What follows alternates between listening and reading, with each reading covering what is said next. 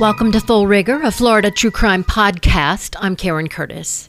And I did a previous episode with the West Palm Beach Fire Chief Diana Maddie about crazy 911 calls. And this one's right up there. It's from an Orlando woman who says she's trapped inside her car and can't get out. What's the emergency? Hi, I'm at the corner of Pleasant Hill and John Young Parkway. I'm in a Walgreens parking lot, and my car will not start. I'm locked inside my car. I cannot open my car. I can't get the windows down. Nothing electrical works. And it's getting very hot in here, and I'm not feeling well. I need some help. Are you able to pull the lock up on the door and open the door? You should be able to just pull the lock up even if it's electrical. I've tried it. Oh, okay. All right, I got that going. Okay. So are you able to get out of the car now? Yes, I got the door open. Okay. All righty, I'll see if I can get AAA or something. Okay, thank you. Okay, I'm sorry. That's okay. All righty. Bye-bye. Okay, so she's got that going for her. She pulled the lock up and was able to get out, and she was hot. Well, in a similar 911 call where we have a person trapped and it's getting very hot inside, it doesn't go as well. Not all 911 calls are emergencies like that one, but the 911 call you're about to hear was not only an emergency, it was life or death. 911, what is the address of your emergency? I think my house is on fire, and I'm here alone, and I'm on a walker. So November 23rd, 2018, 5 days before her 77th birthday, an elderly Polk County woman, Loretta Pickard, was home alone in her log cabin that had a tin roof. Her husband was at a ball game, and she was sitting in the living room. Suddenly, she smelled smoke, so she called 911. She has mobility problems and uses a walker to get around. Here's the dispatch advising arriving units that there is a patient trapped inside. Dispatch engine 6. At this time, we've got a caller advising there's someone trapped inside the structure. That's about the only additional we have at this time. This is 6 o'clock. Engine 39 dispatch front on tag 8. Copy. Sure you're responding for residential structure fire. We're landline trying to get further at this time, but we were advised there's someone trapped inside of the structure. So the victim is on the phone with 911 for 21 minutes. She apologizes. She's sorry. She's like trying to say, I can't move. I need help. I'm sorry. I know I shouldn't be panicking. I'm sorry. No, it's okay. This is a very hard situation to be in. The dispatcher is telling Loretta Pickard over and over that help is on the way. Hurry up. Okay, full of smoke. These questions are not going to delay paramedics in any way. Okay, what type of building is involved? It's a log house with a tin roof, but it's coming from the roof, I think. I don't know. Okay, I have help on the way, okay? These questions are not delaying the firefighters at all, okay? Okay. What should I do? Okay, is anyone trapped inside the building? Well, I'm inside the house. I don't even know if I can get out. Loretta explains she has arthritis and breast cancer. I got arthritis real bad, and I've got breast cancer. Okay, I have them coming, okay? They're coming as quickly as possible, lights and sirens, okay? This poor woman must have been terrified. She's all by herself. Her house is on fire. It was just me. Okay. I mean, my husband's at the ball game, and I can't get him. I've tried his cell phone. Exactly where are you located inside the home? Right now, I'm in the living room. The smoke's getting bad. Okay, if it's safe to do so, leave the building, close the doors behind you, and remain outside. Do not try to put the fire out. Do not carry anything. Do not carry out anything that's on fire. I couldn't, honey, if I wanted to. I'm on a walker, and I can't hardly walk. So the dispatcher is obviously going through a list of instructions that she's supposed to give when she gets a phone call like this, but she's not really listening to Loretta, who says, look, I'm on a walker, I've got cancer, I can't move. And obviously, this woman cannot get up and walk out. She is stuck. And Pickard's home, her log home, along Rock Ridge Road in North Lakeland was filling with smoke. They're there with you, okay? So do you know if your door is unlocked? So I can let them know? Yes, it's unlocked. Tell them to hurry. Yeah, help has arrived. They are outside her home. Agent 6 is on scene. We have a large residential structure. Smoke showing this time. It's going to be a working fire. Go ahead and give me a power drop. So meanwhile, inside the burning structure, Loretta is still alive and talking on her landline to the 911 dispatcher. Okay, is anyone injured? No, I'm the only one here. I'm not injured, but my eyes are full of smoke. My lungs, I can't get out the door. Okay.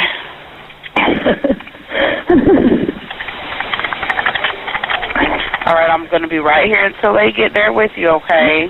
Okay. Okay, if it's safe to do so, stay low to the floor, close the door immediately. All right, cover it. Get down to the floor, honey. Okay. I'll sit on my walker. That's the lowest I can get. Oh, what is that? So what was that? Apparently it was water dripping onto her head, presumably from the firefighters outside the home. Now, Miss Pickard's family was incredulous, asking why no one entered the burning log cabin in an attempt to rescue her. She was 5 feet from a door, sitting at her dining room table, waiting for help that never came. According to the dispatch audio, and I've listened to the entire 20 to 30 minutes of it, no one made an attempt to enter the structure or approach it. They fought the fire defensively outside with the main goal of preventing it from spreading to other structures and causing a brush fire. At this point, only half the home was on fire. You know I'm in here, right? Yes, they know you're in there. Meanwhile, there was confusion outside whether or not there was a victim trapped inside the structure. Can you get with the homeowner, see if there's any way they can let us know if there's any people that live here? Dispatch back to command, we advise there was someone that was trapped inside of the structure. Copy that. Engine 6 to 23, what's your ETA? 1 minute. Copy that, man. When you get here, I need your help up here at the structure. 2 in, 2 out, so we can make entry, see if anybody's inside, please. Squad 7 Command, we're at level 1 coming down the driveway. Copy that. I need personnel at the house ASAP, please, sir. Also, the first fire crews didn't have water to douse the flames because they didn't have a tanker truck yet, and apparently there's no fire hydrant. This was out in the sticks. This is a log cabin out in the woods, and there's what's called a water tender. It's a type of firefighting apparatus that specializes in the transport of water from a water source to a fire scene. Command, dispatch. Command, go ahead. This is going to be a defensive attack. Copy, 1927. Rescue 6 on scene. On scene, 1927. Command to Engineer 6. We need water, now. They were also worried about a downed power line. Seems to have been some discrepancy between the time-stamped incident log and what officials say happened at the scene, mainly whether fire crews ever even attempted to rescue the woman inside. We're trying to make access to you now. It's not the last road before the bridge. It looks like it's the second to last road before the bridge. Copy that, Chief. We need a power drop. There's a power line down on the Delta side of the house right now. You have entrapment? That one dispatch mark me on scene. Break. Copy, scene, That one 1929. to command. You have entrapment? Chief is too far gone for us to even attempt to make access to the structure now. I'm not asking you to make access. I'm asking if anyone on scene has confirmed whether you have entrapment or not. No, sir. There are no residents on scene at this time. No cars in the driveway, no residents. Understood. What? No one trapped? That's wrong. Break. Bat 1, Bat 3. Bat 3, on scene, go ahead. I see your truck. Is there access to the structure in front of you? There's a line laying on, that'll be negative. But this is the correct way into the structure, correct? That's affirmative. Dispatch to command. Command, go ahead. Command, we're still landline. There's somebody inside the structure. Copy that, ma'am. Hello? There is somebody inside. 1930. Command, about 1. Bat 1. I meet you in the driveway, do a face-to-face. Dispatch, can they advise where in the structure? He wants a face-to-face. That means he wants to meet in the driveway face-to-face so their conversation cannot be heard over the radio. What did they want to talk about? They wanted to meet in the driveway for a face-to-face. Meanwhile, inside the house, 17 minutes into the 911 call. Okay. Everything is lights and sirens right now. They know that it's serious to come quickly. Okay. The electricity's off now. Yeah, yes. The electricity's off is what she said. They did that so that way the electricity doesn't help the fire keep going. So they cut that off so that way the house won't like explode or, you know, anything like that could happen. So that's us doing that. That's not the fire, okay? Now, I can understand firefighters arrive at the scene. You've got a down power line. They could be electrocuted. There's many, many dangers for firefighters trying to fight this battle. Meanwhile, outside... medium-sized wood frame structure, fully involved. We will be in a defensive mode at this time. We do have a power line down on the Delta side of the structure. We have no access to fire engines down this road due to trees blocking it. We do have a courtyard vine laid for our water suppression. At this time, we'll be setting up a tanker shuttle to facilitate water supply. So far? I copy it, 1973. Meanwhile, 34-year-old Captain James Williams gets to the scene and takes command. And while Loretta is inside the burning home, he's using his cell phone on his personal Snapchat app. He's sharing the fire on his socials against company policy.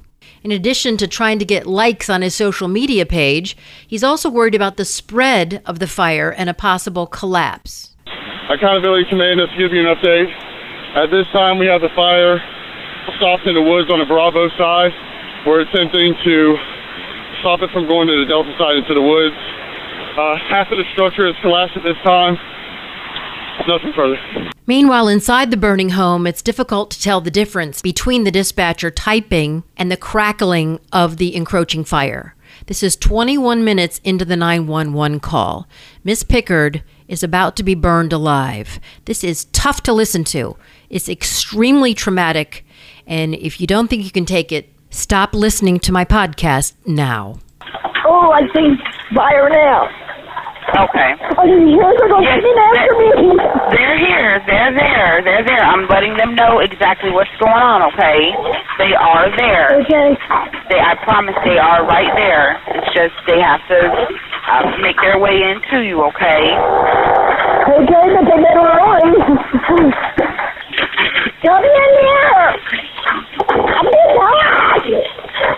Okay, ma'am, just stay on the line with me, okay? What's your husband's name?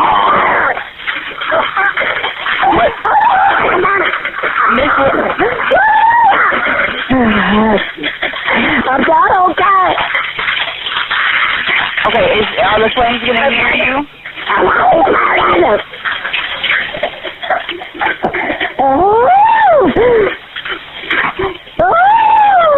Is the fire near you? Hello?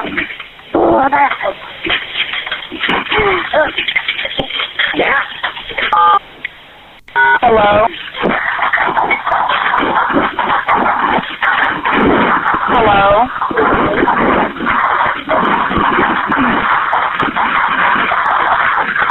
Hello?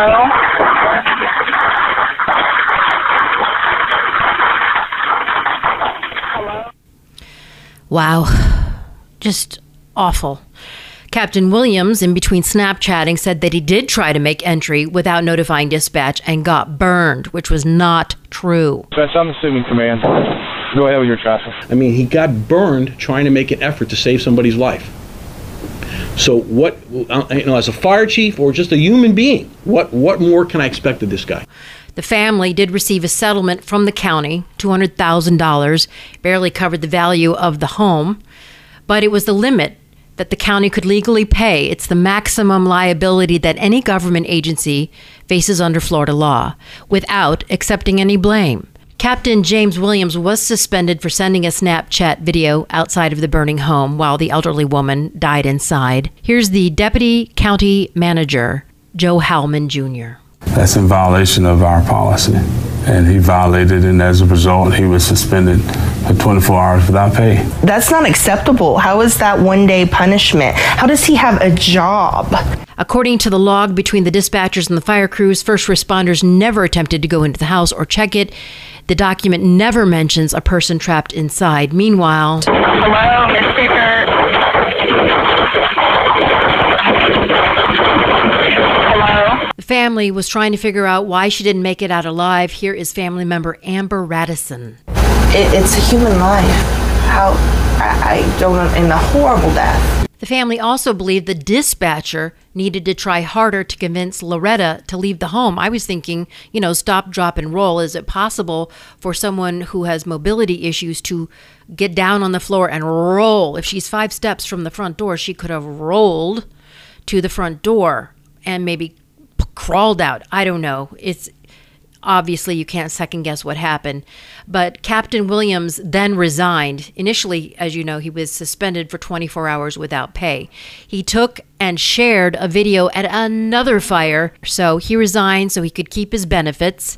Some argued that he was elevated to the position of captain to promote diversity. He had less than 2 years experience, but listening to him on the radio, he did sound extremely capable. We are just very relieved that we don't have to worry that another family is going to suffer like ours anymore. They know I'm in here, right? Yes, they know you're in there. I did let them know. They know you're in there. He made very poor choices, and the Snapchat, it's all shows an immaturity. So the family got $200,000, a far cry from what Loretta Pickard's life was worth, but really only what the county could legally pay. But the county did make some massive changes to personnel and also to policy. I don't even know if I can get out. Tell them to hurry. Actually, best practices, things will be improved, policies, equipment, staffing. Yes, this is my aunt's legacy. We're going to make our county, the place that we love, better. We're going to fix these problems. No place is perfect, but we're going to make this better.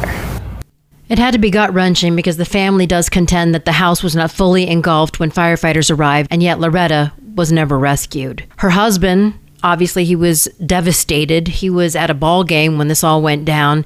He has since moved north to live with his son. I can't get over the fact that Loretta was apologizing for being a problem to the dispatcher. But think about the dispatcher. She actually listened to this woman die on the phone. She must have been scarred and, probably has PTSD from that whole event. It was just awful. She was promising her on one end that there was help on the way. It was coming. I'm staying with you until they get to you. Don't give up on me. I'm here for you. And then in the end, it didn't work out. That had to be devastating for that dispatcher. My heart goes out to everyone involved. It's not easy when you're on the scene and you're trying to deal with multiple communications. You've got the landline to the 911 caller. You've got the 911 caller dispatching fire rescue. Then you've got conversation over the radio among fire rescue. And then you've got dispatch trying to let fire rescue know that there's a person trapped inside. And then you've got a decision made on the ground outside. We can't go in there. We might die. So you have to look at the big picture. It's a horrible story. It's a horrible outcome. But as her family said, changes have been made, and this is Loretta's legacy. And hopefully it saves the life of somebody else in the future in Polk County and around the state of Florida. Well, that wraps up this episode of Full Rigor. Check me out on Instagram at Full Rigor Podcast. I hope you're okay. I found this very upsetting. Until next time. Thanks for listening.